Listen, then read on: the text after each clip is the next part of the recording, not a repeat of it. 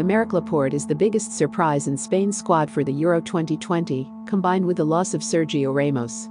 Once Luis Enrique perceived that Sergio Ramos would not be fit and ready for the tournament, the Spanish Federation quickly initiated the process of making Laporte play with Spain. Since Laporte had not played any official games with France, he was eligible to play for Spain. This means that Spain now holds another elite defender in their squad, one who has just won the Premier League. It is true that Laporte has been mainly the third choice at centre-back behind John Stones and Ruben Dias, but he has still played many minutes at a good level. Apart from being a great centre-back, Luis Enrique was probably keen on Laporte because he is playing exactly the same style of football that Spain play. Manchester City look to dominate games through possession and having a high defensive line to be able to counter-press after, identical to what Spain has been known for the past years.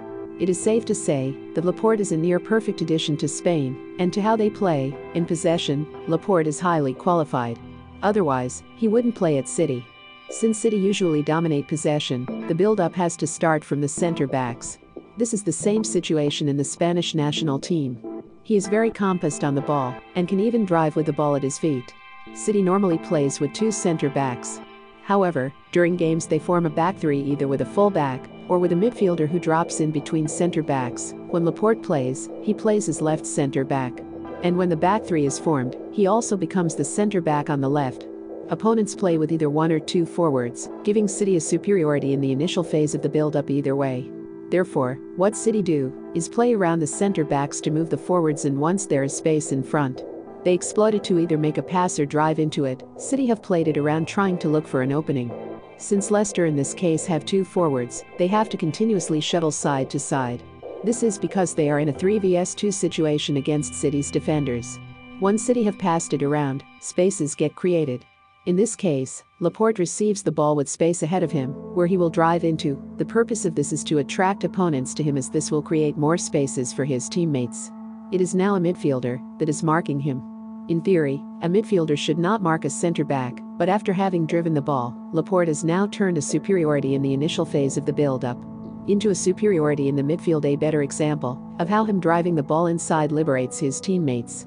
N'Golo Kanté has had to come up to mark Laporte as he was driving the ball without resistance.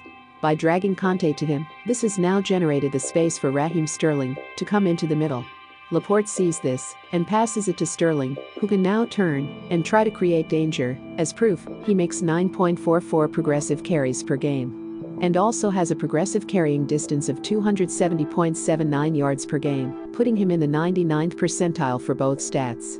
Moreover, he makes 1.58 carries into the final third per game, which ranks him in the 97th percentile. Laporte is one of the centre-backs who most helps his team progress, and who is very comfortable on the ball. The only potential downside to this is that, if he gets in such an advanced position and misplaces a pass, or loses the ball, he leaves a lot of space behind for the opponents to exploit, to start the build-up in the Spanish team.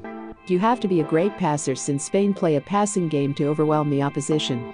Laporte is no stranger to this, as he possesses excellent passing abilities, and has the data to show for it. Laporte is being pressed, and his easiest passing option is the goalkeeper behind him. However, Laporte decides to play a bit riskier and makes a lob pass over a defender with his weak foot, so that City can have a counter-attack. This pass was completed with no signs of urgency, showing his calm on the ball and the ease with which he can make complicated passes. This is also important because when Spain get pressed, they still want to play the ball out to exploit the space in behind. Therefore, we can see that Laporte will adapt to that strategy well. As for his passing stats, they are truly impressive. He makes 87.93 passes per game with an average completion rate of 92%. These place him in the 99th and 97th percentile respectively, proving his passing ability. Furthermore, he makes 4.81 progressive passes per game as well as 7.82 passes into the final third, both of these being the highest among centre-backs. All in all, Laporte will have no problem adapting to Spain's stereotypical passing game, as he is currently performing the same style, and with great numbers. Just like Spain, City employ a high defensive line to dominate teams in the opponent's half. This means that counter-pressing is more effective as the whole team is near the ball, but also means that there are huge spaces left behind the defense. These spaces are the most frequently attacked on by Spain's and City's opponents. Therefore, Spain's defenders have to be quick in order to protect their team of runs in behind during a counter-attack. This is no problem for Laporte, who has shown that he can handle this physical necessity. And as a through ball is made to Kelechi Iheanacho, one of Leicester's in-form strikers, it is true that Laporte's starting position gives him a slight advantage, but this was done on purpose by him to give himself a margin, as he knows of the speed of Leicester's strikers.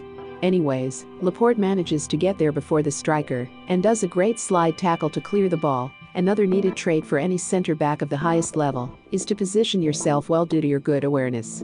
These two traits are intertwined, as by being aware, it allows you to position your body to defend. Seeing how teams usually attack Spain and counter-attacks, having these two characteristics is essential if you want to anticipate the danger and act accordingly. Example from the FA Cup semi-final against Chelsea, where Laporte had to defend Timo Werner during a counter-attack. The ball is on the side, and that Werner is running into the middle. Laporte's body positioning means he can look at the ball and at Werner's movements at the same time. He is also running back at pace to keep up with Werner, now that the attacker in possession is closer to the area. Laporte's mission is to put himself in the best position possible to defend the corner. Therefore, he still has his body facing the ball but is constantly looking back to see where Werner is, thanks to his good defending. The man on the ball did not find a clear cross to make, so had to try and win in a 1vs1 situation against his man. When he does put the cross in, Laporte is in the middle of the area with a secured position and clears the ball well. Overall, Laporte is the ideal man for Spain's centre-back problems. He is an elite player who is playing in a system that simulates how Spain play. It is no wonder how Luis Enrique did not hesitate in luring him to play with Spain once given the chance. Honestly, thanks to his incredible passing ability and his defense against counter-attacks, it would not be a surprise for me to see him start in Spain's opening game this summer. Hopefully he plays well and makes Spain forget that Sergio Ramos could not make it. Remember to follow Golia by hitting the follow button and slapping a 5-star review on the show or tapping the love icon. Let's get to 1 million followers and tune in daily for new episodes.